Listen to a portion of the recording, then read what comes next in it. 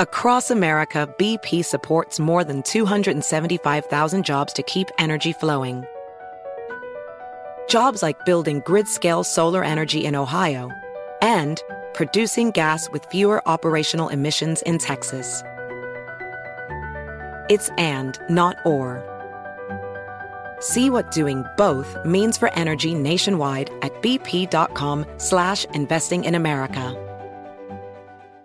AirPods Pro with adaptive audio automatically keeps out the sounds you don't want to hear so you can listen to your music,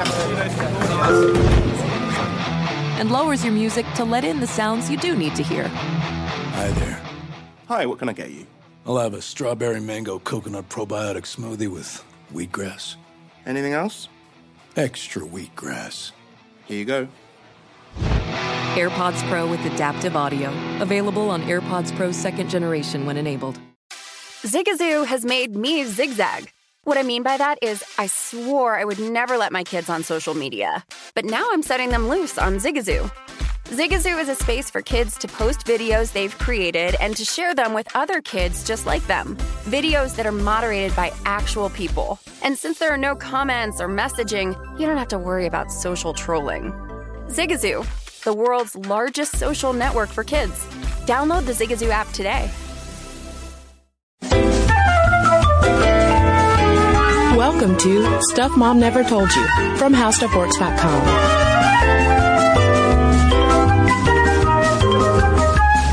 Hello and welcome to the podcast. I'm Kristen. And I'm Caroline. And our semi-theme for this week on the show has been teen queens because in the last podcast we talked about Taylor Swift, who is, she's the teen queen. Yeah, she is crushing the music industry in a good way. Yeah. I guess more raising it up. Anyway, I'll let Kristen talk. Although she's not a teenager anymore, so she's more the queen of teens. Sure. But now I'm getting into semantics.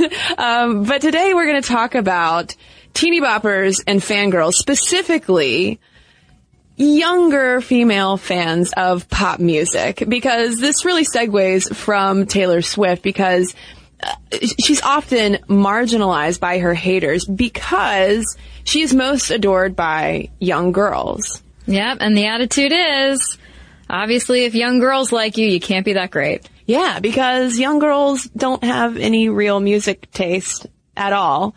So, and we're not saying that. That's not our opinion. Right. We're delivering the opinion of often, music snobs, could we call them? Sure. Some critics. Yeah. So we want, though, to kick off with an early history of music fandom, which doesn't begin with Frank Sinatra and Bobby Soxers going crazy for him. This was really fascinating. Mm-hmm. It goes all the way back to the 19th century when public music performances and the development of musical stars really emerged. And this is coming from an indispensable paper that we found by Daniel Cavici called Loving Music, Listeners, Entertainers, and the Origins of Music Fandom in 19th Century America.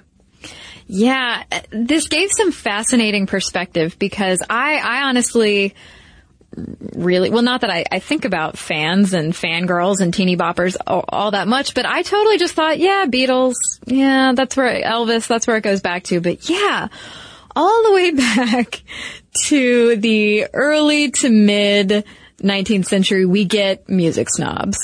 So one early music lover talking about the influence that music can have on you was 24-year-old opera fan Lucy Lowell of the Massachusetts Lowells, who wrote in 1884, I suppose it can't be good for a person to go to things that excite her so that she can't fix her mind on anything for days afterwards. Which sounds similar to the kind of adoring fangirling bestowed upon Taylor Swift, One Direction, etc. Mm-hmm. Although I have a feeling that people probably weren't tearing their hair out and crying hysterically at the opera. But it's a similar kind of thing of just being fixated on these musical performances. Yeah. So in the 1820s, this is when we first get the slang word star, which emerges in the theater, talking about the, stars. The stars of the theater. The stars were born in the 1820s, Caroline. That's right.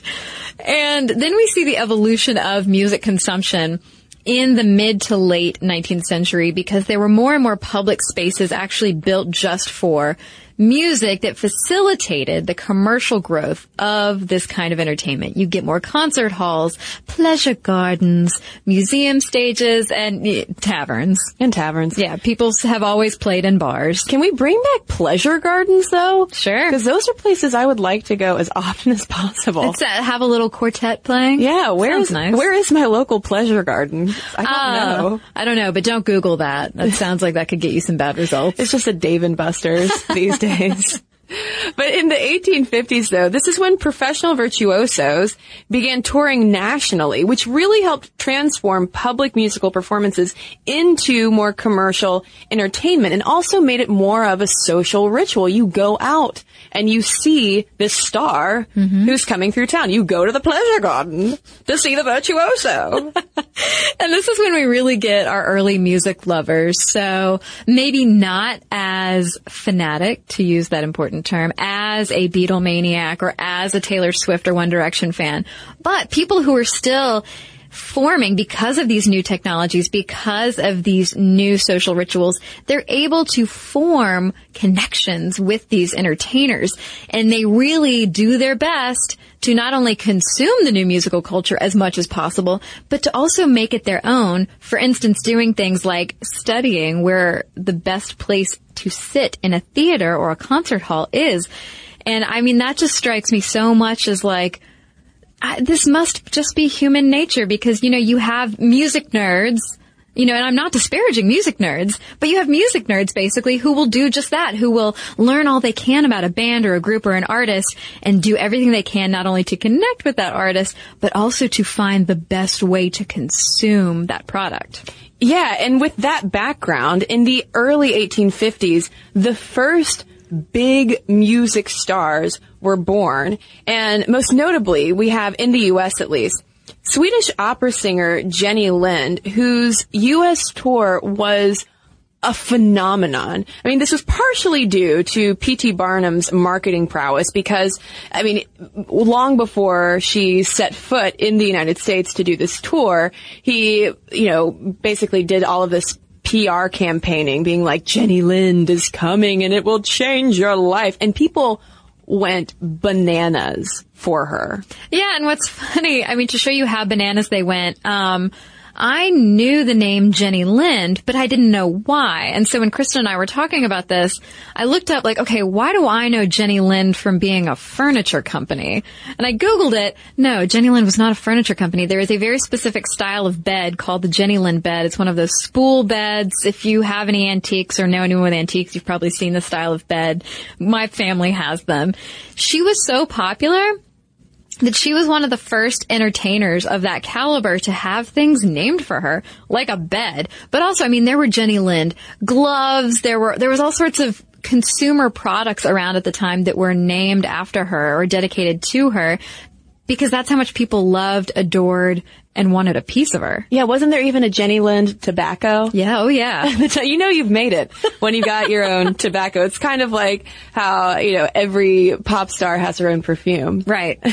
But fans were so wild for her that they called it Lind Mania. And fans went so wild for her that they even called this Lind Mania. And there was one excerpt from a newspaper, I forget which one it was, of the journalists essentially being like, sell all of your possessions if you have to. You have to get a ticket to go see Jenny Lind. And descriptions of these concerts where people would, I mean, it was almost like a mob, a crazed mob, just clamoring to see her. You could get injured at a Jenny Lind concert in the 1850s because, I mean, if people want to see her, they will trample you to get a better look at her. Victorians be tripping. That's right. Well, and that's happening in the United States. Meanwhile, in Europe, we have pianist and composer Franz Liszt, who incites Listomania, which, if that sounds familiar, is probably because of that Phoenix song, Listomania, which is now going to be in my head for the rest of the day. But Liszt was the first performer to walk out on stage first, to take his seat at the piano bench, so do kind of the dramatic entrance. And he also positioned the piano to allow the audience to see his face. So, you know, the piano is turned to its side rather than him sitting behind the piano. And boy, did the ladies go wild for Liszt. I know, I love this. Stephen Huff, who's a world-renowned concert pianist, said that we hear about women throwing their clothes onto the stage and taking his cigar butts and placing them in their cleavages. Which sounds a little dangerous. First of all, that's plural, and I love that. Cleavages. Watch out for cleavages burns. From cigar butts discarded. Also, I wonder where these cigar butts are coming from, because now I'm just imagining Liszt playing while smoking a cigar without any hands. Frantically smoking. Yeah, just puffing on it. So clearly, this kind of fanaticism long predates Beatlemania. Yeah. Well, so we have to then talk about not Franz Liszt specific mania or Lind mania, but musicomania in general, which was first described as such in the 1830s and eventually fell out of use by the 20th century. But physicians had known since medieval times that music could end up having a really profound effect on you physically and psychologically. It can make you feel happy or sad or whatever, melancholy. But during this period in the 19th century, there was an actual doctor diagnosis defined as a variety of monomania in which the passion for music is carried to such an extent as to derange the intellectual faculties. Which sounds a lot like how fangirls are described. One Directioners crying at the sight of Harry Styles. It sounds a lot like these early descriptions of musicomania, which really was not gendered at all at the time, although there was certainly a backlash to musicomania, which is reminiscent of the modern day marginalization of teeny boppers and fangirls, because apparently there were calls for more classical appreciation of music because fans were, quote, too invested in the wrong ways and for the wrong reasons. And so music snobs of the day would differentiate between the ordinary fan who lacked appropriate education and taste, who, I mean, it sounds a lot like, you know, the record store clerk stereotype of like, even if you like a certain album, they'll still give you the stink eye because you probably just don't know enough about how it was made or how to appropriately listen to it. But then they also had the musician and the refined fan, the fan who really understood the music to a degree to which they could appropriately and with a level head listen to it. Right. And I mean, I'm sure those are the people who are picking the right seat in the concert hall to hear the music best. And they're not going wild over it. They're probably not too emotive. They're just like, no, it's a wonderful tune. It's a wonderful tune. Yeah. And I mean, there were even music snobs who looked down on music fans, which honestly wasn't a term until a little bit later, like in the early 20th century, but looked down on fans who would listen to the record or the performance too much and then get sick of it. They were like, obviously, you're not a good enough consumer of this classical, beautiful music if you're going to listen to it all the time until you get sick of it. I am just going to listen to it the once or the twice and really appreciate it. And of course, this development of music fandom, particularly as we move into the early 20th century, is also facilitated by technological advances that allows you to not only consume music in live venues, to go to the pleasure garden and see the virtuoso of your choice, but also listen to recordings of the virtuoso or of Jenny Lind at home. And there's also sheet music being produced. And also you do have more of the performances being turned into this kind of entertainment industry. And then in the 1920s and 30s, this is when the first fan clubs emerged. So we're really getting serious about our fandom post World War I. Yeah, we're coming together. I mean, imagine how different it would have been to be in a fan club in the 1930s as opposed to 2015 when you have the internet. Back then, you had to be really freaking committed to communicating with your fellow fans and consuming all of these, products, whether it's sheet music or the records themselves or whatever. Yeah, and you probably don't even need fan clubs today because Tumblr is pretty much just a giant fan club for different things. But once you get into mid-century in the 1950s, you have the even more monetization of music, particularly with the development of pop music. And when we have pop music and bubblegum pop in particular come about, and these record labels really getting savvy about targeting their fans, this is when fandom, though, and criticism of music fandom becomes less generalized and more gendered. Yeah. Well, I mean, Kristen mentioned earlier that the whole Musicomania thing was really not gendered. It honestly seemed to be more about class, and not even necessarily financial stuff, but just you were on a higher plane of existence if you consumed and enjoyed music in a certain way versus the people that you looked down upon. People who had Musicomania were obviously not to be trusted. We don't like those people. But it was all sort of equal opportunity snobbery. There were women who wrote in their diaries sniffing at look at these writhing masses of people, how disgusting. Same as you did with men, and they were writing about people of either gender. And so it is interesting to see that evolution in the mid-20th century about fangirls and teeny boppers specifically consuming music that honestly, as we'll get into here in a second, it was made for them. Yeah, and we'll get into all of that and talk more about teeny boppers past and present when we come right back from a quick break.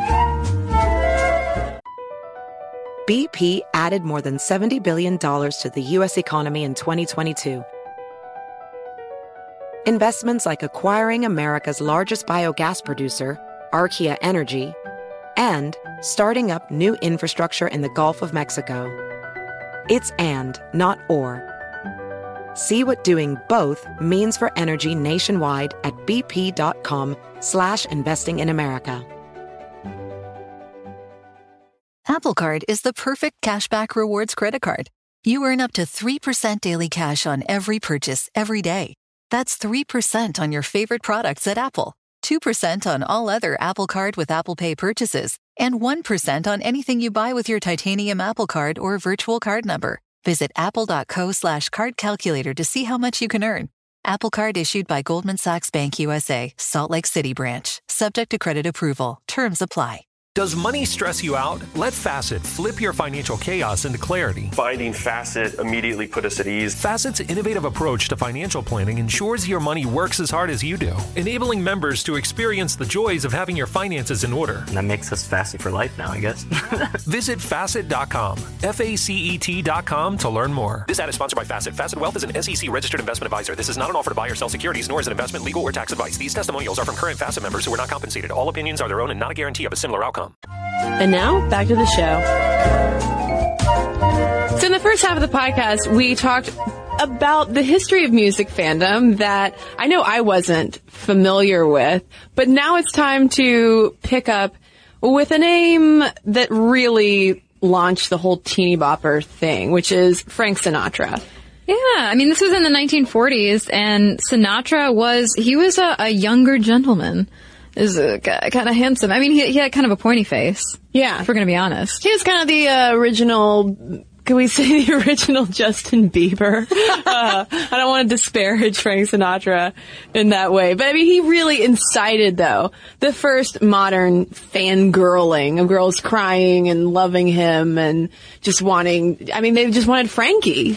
Yeah, but I think that goes, not to go too deep into Frank Sinatra, but I think the whole issue with getting the teeny bopper love and tears and emoting over Frank Sinatra goes back to what we talked about with Taylor Swift in our last episode, because Taylor Swift is herself a very young woman, very successful, knows how to connect with fans who are also very young, much younger than even she is.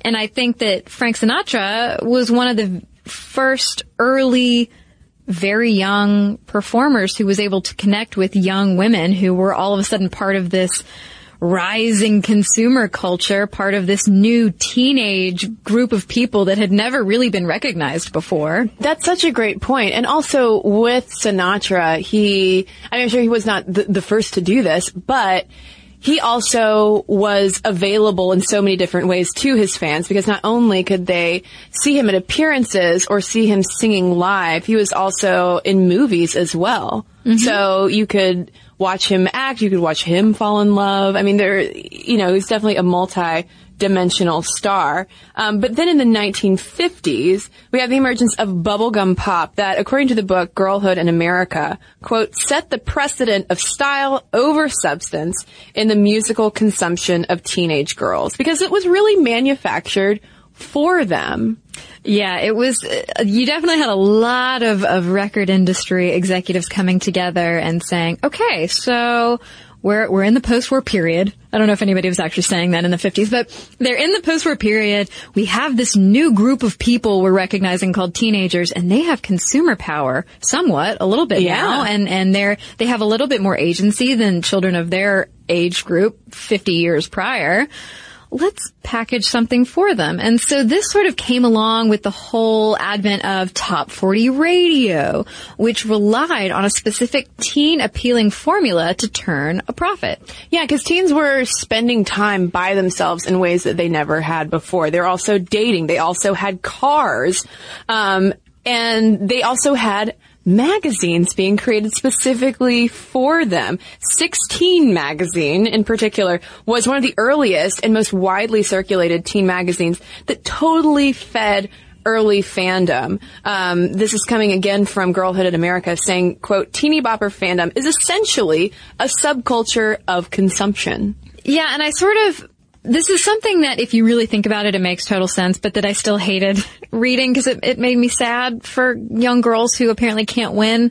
So this is also coming from Girlhood in America, and he writes that the genre is primarily a commodity to be marketed and sold to teenage girls. It uses a specific formula to turn a profit, leaving many to believe that the fans who consume the product are cultural dupes. So basically, girls are being blamed for consuming the very things that they are meant to consume, according to record industry executives or radio DJs or what have you. Yeah, I mean, and sure, there is a lot of it that is very formulaic. I mean, go back and listen to our episode a while back on boy bands. I mean, these things are specifically built and made for this specific audience. And so from then, though, until now, when you read media descriptions of this demographic, of the teeny bopper demographic, which makes it sound like such fogies. I know. To say, I mean, also, I just use the word fogey, but to call them teeny boppers. But even today, they're described as just having really no taste whatsoever. It's all emotion and hormones and no discriminating taste whatsoever. We're just looking for a Frank Sinatra, essentially. But yeah, because you've got people who are saying if you are consuming and rapidly consuming something that is prepackaged and bubblegum pop-ish, then you must not have any discriminating taste. You're just, as people talk about, a lot of people just dismiss girls who like pop music as just this writhing mass of unbridled girlhood sexuality. Yeah, and a lot of pop music scholars mark this point in the development of the music industry in the United States as this sort of dichotomy between male pop and rock fans seen as active consumers. They're choosing what they like. They're smarter and more discriminating in whatever goes in their record player versus passive fangirls who are just we're spoon-fed our tastes. Yeah, just tell us who the new pop star off the conveyor belt is, and we'll just consume this music and buy the posters and buy the tickets, etc. Yeah, who should I have a crush on? And I do remember that in my own experience when I first heard about Hanson, because friends of mine had crushes on them, and it was a whole thing of, which one did you like? Of course, it was the middle one. Obviously, he was the hottest. And so I would pre-anticipated liking Mbop and wanting to have a crush on them. So there is that aspect to it as well. I have something to confess. What? I think you and I, in our lives in 1997, were acting out the dichotomy of which we are currently speaking. Really? Because I remember being in 6th or 7th grade whenever Mbop came out. Well, for us, I mean, whatever, however old everybody else was, but looking at it and being like, Well, Caroline, you gotta remember too, I was homeschooled. So I will play that card. I wasn't some edgy urban youth. Well, I certainly wasn't an edgy urban homeschooler. But I don't know, where my snobbery even came from. It's not like I was actively consuming any type of music other than what I heard on the radio, but just looking down my nose at at this pop music. I think it was less the music, though, for me, and just the fact that I was primed for crushing. Heck yeah. I love to crush. Yeah. So, I was really busy crushing on Gavin Rossdale, so I didn't have time for Taylor Hanson. Oh yeah, I jumped on that train a little bit later. I was probably just a late bloomer. But anyway, also at this time though, it's not just male pop stars who are being developed and groomed for the bubblegum audience, but also you do have girl groups like the Ronettes and the Shirelles who are also being pitched directly to girls, sort of like proto Taylor Swift's, kind of, sort of. Yeah, in honor of this episode, last night I was listening to my Marvelettes Pandora station, and it's all of these wonderful, wonderful girl groups. And it's interesting, though, to listen to that station and hear all of these bubblegum pop, totally manufactured groups, girls who may or may not have even known each other being dragged together by record executives to make money. But the whole thing about those girl groups is, even if they weren't doing their own songwriting, which they weren't, you had people like Carole King, for instance, writing a lot of the lyrics for these girl groups to sing. The songs were still providing a window into the emotional world of young women. And this is something that Andy Zeisler wrote about in Feminism and Pop Culture, that sure, they're manufactured. Sure, it's pop. It's not like the highest denominator or whatever, but it's still great music. And it's still for girls, and it's just like Taylor Swift is today. It's giving girls of that era something that they can look at and relate to.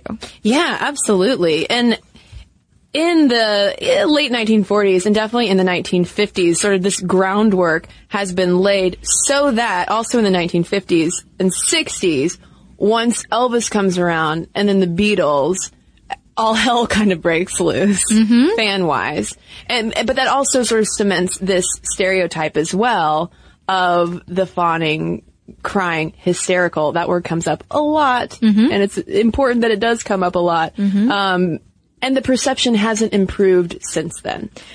Yeah, it certainly hasn't. I do think it is interesting, though, that there is so much literature out there about young girl fans, whether they're the teeny boppers of the 50s or the Swifties of today. But Jacqueline Edmondson edited this book, Music in American Life, that did talk about the whole pop versus rock, feminine versus masculine, active versus passive thing, and said that although girls and women became an integral part of the popular music industry, they were constantly devalued and objectified. I mean, it goes back to that whole thing of rock being serious, rap and hip hop being hyper masculine, and pop is just this thing that gets shoved aside as valueless because it is consumed by girls and women. And there was a note as well in the Continuum Encyclopedia of Popular Music in the World talking about how popular music scholars have really gone back and, quote, challenged negative and stereotyped conceptualizations of female fans who have regularly been presented in news reports and popular literature as passive consumers, there's that word again, passive, uncritically supporting mass-produced music, or as swooning teenagers idolizing male pop stars. Yeah, and the thing you get a lot, too, the more you read about this, is the recognition that a lot of it has to do with the idea of the feminine and the female being considered the other. Asia Romano, who wrote an article in The Kernel called The Teens on Tumblr Are All Right, talks about how teenage girls continue to be one of the world's prime targets for being held up as a social example of something alien, foreign, and overtly sexualized, a writhing primordial mass of orgiastic emotions waiting to be tapped by adult men who treat their identities as a bizarre spectacle. Because when you think about it, especially when you read, and we'll talk about this article a little later, when you read like the GQ piece about One Direction and talking about their fans, and I mean, the way they describe these young girls is a hormone bomb, I believe was the way they described them. Well, there was just a lot of horrifying, like a dark pink mass of blah, blah, blah. It got a little too sexual, especially since the girls they're talking about are like 11. But it's strange that nobody seems to be able to step back and say, wait, okay, this is just another half of the population doing something like they want to do. Maybe we should question why the other half of the population does things like they do. For instance, men going nuts over sports or sports teams or whatever. Or going nuts over music as well, but just in a different kind of way. And at this point, I think it's worth noting that this conversation really is not an argument on behalf of, like, the fine musical quality of all pop music. It's not about the music. It's more about this persistent pattern of, marginalizing this very specific demographic. Mm-hmm. And you throw pop music under the bus along with it as well. But what's fascinating to see is just how the media even approaches fangirls. It's like we still don't know how to wrap our minds around these young girls. There was even an article about this in the Wall Street Journal, of all places, called Inside the Brains of Justin Bieber Fans, which interviewed these neurologists being like, what's happening inside their brains? I mean, what would compel a 12-year-old to cry at the sight of One Direction? And answering this very serious and hard-hitting question, neuroscientists and neurologists were basically saying that this experience of listening to Taylor Swift or watching One Direction releases dopamine, which is, of course, a neurotransmitter involved in pleasure and addiction. It provides the same rush as eating chocolate or winning for a compulsive gambler. Yeah, so we like it, in other words. Yeah, we just really like it, and it makes us feel good. We like it. Now, it was noteworthy, though, that, and this is nothing against Dr. Daniel Levitin conducting this research at all, but I did think it was interesting how he said that these musical tastes are really formed and wired in our brains in the teen years and really become part of our brain's internal wiring, so that, for instance, in my case, when I hear MMMBop, I am taken back to when I was 11 or 12 years old, listening and being like, oh man, they're homeschooled too. I know. Well, it's... I didn't mean to totally skip over what you just said. Sorry.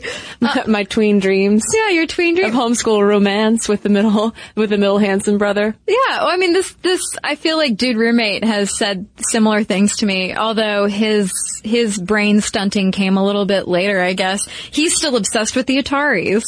Oh yeah. So he formed that emotional obsessive bond with a pop punk band. Yeah, it's just nostalgia. Yeah, that's all it is. But there's also too, almost any time this conversation comes up of like, why Beatlemaniacs? Why One Directioners? Why Justin Bieber fans? There's also this talk of safe sexuality. And we talked about this a lot too in our episode on boy bands.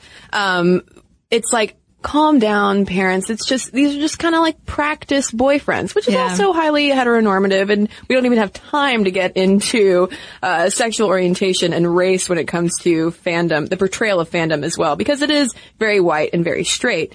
But there's this, it's almost like, okay, we can calm down because this is a safe way for girls to express their sexualities. We should actually be glad that they're kissing posters and not actually making out with real boys. Yeah, well, I mean, it's when you think about yourself being in 6th grade or whatever, is it really so hard to understand this and to imagine it? Because you're hitting puberty, you've got these hormones rushing through you. For the first time, you're looking around going like, for the first time, you're Tina Belcher, basically. You're looking around and being like, butts. Awesome. And so, just like it's no surprise that girls of the 50s consumed the music that was packaged and presented to and for them, is it really any surprise that a girl of 13 who's suddenly awakening to the idea that, hey, I really like butts, boys' butts, would look at somebody like One Direction and start fantasizing or almost obsessing over them? Yeah, and not almost. I mean, plenty of girls do outright obsess over these things. I mean, I outright obsessed over Prince William, truth be told, when I was young. I thought I would be Kate Middleton, perchance. But, and this is also too all in the context of living in a society where expressing outright that kind of sexuality, the sexual desires, Tina Belchering, is not okay for girls. So it's not only a thing of, and I think that that's often left out of these conversations of like, well, no wonder they're freaking out because in a lot of ways we're kind of pent up. Yeah. But one quote though from that Wall Street Journal article that jumped out was, boys also develop musical tastes in this phase of life, but adolescent girls are far more likely to become infatuated with pop stars, experts say, because they are awakening to romantic and sexual feelings that are both intoxicating and scary. And it's like, but what about the boys, though? So they're doing all of this. They're developing these kinds of things. They are also, you know, experiencing sexual feelings that are probably both intoxicating and scary. But we aren't as weirded out by that. Right. It's almost like a coming of age, an expected and accepted phase that a boy will like, you know, tape up pictures of Megan Fox or whoever in his bedroom. And, you know, we were all like, oh, that's just a pervy little 13-year-old boy. It's what they go through. Whereas there's not that same acceptance and a pass is not given to young girls. Instead, it's like, it's icky and scary that you're also obsessed with these pop stars. Yeah, how strange. And also, too, this is around the time every now and then you'll have comparisons to boys and men's obsessions with sports teams to the point that they are also yelling and screaming and crying. But that doesn't seem strange at all. There's never any like, well, what's going on inside those fans' brains? Right. But coming back to the girls, the girl teeny boppers, emotions aside, and perhaps unrealistic obsessions with boy bands aside, it's still undeniable that this is such an influential group. I mean, these girls prop up in a lot of ways the music industry. I mean, we talked about in the Taylor Swift episode how, I mean, her sales of 1989 accounted for 22% of all record sales in the United States the week that it came out. Yeah, and I mean, this is just part of a wave that has been waving since the 1850s. There is nothing new about consumer culture when it comes to music, and the fact that these fans who are so disparaged so often, they really are giving these artists quite the fat paycheck. And you know, so for that they're disparaged. They're buying something that's prepackaged. They're listening to something that is super hyper produced. And everybody says that that's just not good enough. But as Asia Romano over at The Kernel pointed out in August 2014, it's not like we have to worry so much about the future of our country based on the fact that kids like pop music. I mean, they've always liked pop music. If anything, these kids might be better off than we were, she argues, because they're so social media and real world savvy, much more so than we give them credit for. And they happen to be much more likely to engage in actual real life activism, for instance. Yeah, there was a mom who wrote a column, I think it came out in The Guardian, who talking about her daughter who is a diehard One Direction fan. She's a One Directioner. And she said, yeah, you can disparage her all you want, but she has demonstrated and learned all sorts of real world skills, such as navigating her way to a concert, like getting on the subway with her friends, figuring out how to budget and then buy a ticket, and also meeting all of these other girls, these other One Directioners as well. And she was like, I think it's actually been rather valuable for her. I mean, that's a really glass half full kind of perspective, but I think that it's worth opening up our perception of who these girls are, because a lot of times we just kind of distill them down into just a writhing pink hormone bomb waiting to go off, rather than, oh no, these are individuals and they probably do all have different tastes in certain ways. I mean, they have to at least choose which One Direction band member they like the most. That's right. Well, I thought an interesting perspective on it, kind of jumping off from the whole using social media to connect, using social media to participate in activism. There's sort of echoes of that from the fandom around girl groups of the 1960s. And this is coming from that book, Feminism and Pop Culture by Andy Zeisler. And she was quoting Susan Douglas, who was talking about how back in the 60s, yes, you have commercialism and all of this pop music, but the girls who were listening to it got this sense of euphoria, she was saying. It wasn't just the happiness of listening to this music or purchasing it and participating in this culture. But she said that for tens of millions of young girls who started feeling at the same time, that they as a generation would not be trapped, and there was planted the tiniest seed of a social movement. And again, that might seem like a glass half full, kind of a pie in the sky idea, but, you know, we did mention earlier that those girl groups of the 50s and 60s, it was really the first time that female singers were singing lyrics about female emotions. Yeah, well, and even when it comes to the Beatlemaniacs, there have also been feminists who have said, hey, well, this is also, too, the first time we really saw the female gaze en masse. Maybe we're also a little uncomfortable with this just because the tables have turned in that way of you have thousands and thousands of girls actively lusting after a group of men, and hey, we probably just hadn't seen that very much anymore. And we still, to this day, are uncomfortable with seeing that kind of sexuality perhaps on display. Right, because it's the whole heteronormative male culture being the default. It's why no one questions crazy male sports fandom. It's why it's cool for my former dude roommate to scream at the television or lose his mind at a UGA game, but it's looked down upon if a girl loses her mind screaming over Taylor Swift. Well, and I think this too circles back not only to our episode on boy bands, but also to our bitch episode, because we kicked it off talking about basic bitches, and the hallmark of a basic bitch is also a diehard love of Taylor Swift, which I think too reflects this kind of, you know, eschewing any sign of just unabashed femininity, because as writer and editor Rachel Edidin said to Time magazine, talking about this issue of fangirls, and this was more of fangirls in geek culture being disparaged. She said, quote, feminization is almost universally seen as depreciation of value. And it's not only that depreciation of value, it is also a giant pushing together of really different groups of people. It's assuming that all of these young girls, and can we not forget the young boys too who really like this music? Yes. I mean, talk about like heteronormative culture. It is very heteronormative. And it honestly wasn't until recently that popular music studies have really highlighted that diversity.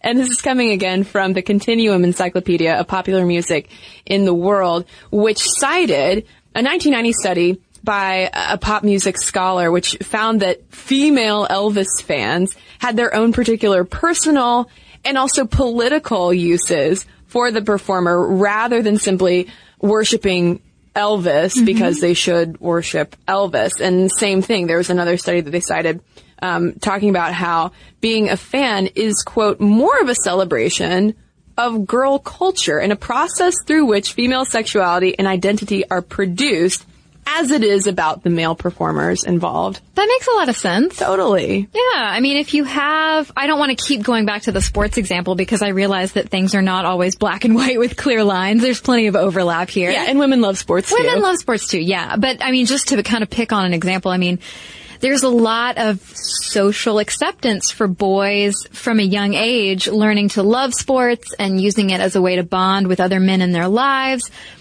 whether those are friends or dads or brothers or whoever. And why should girls' fandom or girls' love of whether it's a pop princess or a boy band or whoever, why should that be less valued? Well, and it's probably for that reason, though, that a lot of analysts and scholars have noted how, in a lot of ways, diehard fandom is transgressive of the appropriate feminine roles, both then and still today. And we see that just kind of reflected in the kind of brush off that they often get. Yeah. Now, can fangirls get obsessive and go wild and also say horrible things on social media if you disagree with their taste? Yes. Fans are not perfect. No fan is perfect. But I think it's just worth considering why teeny boppers in particular, the female teeny bopper, is just so universally maligned. It will be interesting, Kristen, when you and I are podcasters in our 80s, to look back and see how this particular point in time where we have the intersection of pop music and fandom and all of that stuff and social media, how that will affect things. Because you and I in the beginning of the podcast kept mentioning changing technology, changing methods for consuming music and all of that stuff, and the way that it fostered that music lover culture. It will be interesting to see how all of these young girls who now feel like they have a voice on social media and can connect with each other over their fandom, but can also say, hey, screw you, GQ writers, for portraying me as a terrible person and portraying Harry Styles as a terrible person. It will just be interesting to see how and whether that changes the culture and whether it gives young women more of a voice as they get older. And you can tune in to that episode in 2090 on Stuff Grandma Never Told You. That's right. Across America, BP supports more than 275,000 jobs to keep energy flowing. Jobs like building grid-scale solar energy in Ohio and producing gas with fewer operational emissions in Texas. It's and, not or. See what doing both means for energy nationwide at bp.com/investing in America. Does money stress you out? Let Facet flip your financial chaos into clarity. Finding Facet immediately put us at ease. Facet's innovative approach to financial planning ensures your money works as hard as you do, enabling members to experience the joys of having your finances in order. And that makes us Facet for life now, I guess. Visit Facet.com, FACET.com to learn more. This ad is sponsored by Facet. Facet Wealth is an SEC registered investment advisor. This is not an offer to buy or sell securities, nor is it investment, legal, or tax advice. These testimonials are from current Facet members who are not compensated. All opinions are their own and not a guarantee of a similar outcome. You're ready for a comeback. And with Purdue Global, you can do more than take classes. You can take charge of your story, of your career, of your life. Earn a degree you can be proud of and get an education employers respect. It's time, your time, not just to go back to school, but to come back and move forward with Purdue Global, Purdue's online university for working adults. Start your comeback at purdueglobal.edu. But now we want to hear from Teeny Boppers fangirls listening. What do you think about all of this? momstuff@howstuffworks.com is our email address. You can also tweet us at momstuffpodcast or message us on Facebook. We definitely want to hear from fans. Have you been dismissed simply for being a fan who also happens to be a girl or a woman? Let us know. momstuff@howstuffworks.com. And we've got a couple of messages to share with you right now. So we've got a couple of letters here about our episode on ankles and kinkles, and this one is coming from Wendy, who writes, my husband relayed to me the story of a teammate on his high school football team. Hey, guys in sports, call back. This individual was a linebacker with a stocky build and was overall very athletic, but was very aware of his lack of ankles. You mentioned that there were no exercises to slim the ankle, but the approach he took was to perform tons of calf raises to make his calves more prominent, giving the illusion of a smaller ankle. One day he burst into the weight room exclaiming, I have ankles, showing them off to his fellow teammates. He was so enthusiastic. He was also totally open about his excitement with the other guys, which I love, and also it shows that men do talk to each other about more than sports and babes in the locker room. I thought it would be interesting to share that this was not just a lady-centric issue. Love the podcast and keep up the good work. Well, thanks, Wendy. Well, I have a letter here from Deanna, who starts off the email with 3 thank yous, and so you're welcome. She says, I have cankles. It is genetic. My grandmother on my dad's side never wore dresses, and now I am in the same boat. It is a painful thing to see people staring at my ankles or making comments. Don't even think about skinny jeans, which you didn't mention, but it is a problem for people like me. I know what they're saying. As you said, there is nothing I can do about it. I have large wrists too, and although it helped me as an athlete, it will never be the definition of the Gibson girl we women are still held out to be. Even finding ski boots is impossible at times. Oprah once mentioned cankles years ago and laughed at the term. I cried. Even Oprah, who acts as though she is the defender of all people who are different, didn't get me. I hope this message reaches those who don't or can't understand my position in the hope it will help alleviate the judgment. So thank you, Deanna, and I'm sorry Oprah doesn't support you. Yeah, Oprah. You'd be so blind to cankles. Even Oprah's not perfect, though. No. It's a good reminder. Yeah. So, if you have letters to send to us, though, momstuff@howstuffworks.com is our email address, and we'd love to hear from you. But if you'd like to give us a shout-out on social media, you can find links to all of those places, as well as all of our blogs, videos, and podcasts, including this one, with our sources, so you can read along with us if you like. All of that's over at StuffMomNeverToldYou.com. For more on this and thousands of other topics, visit HowStuffWorks.com.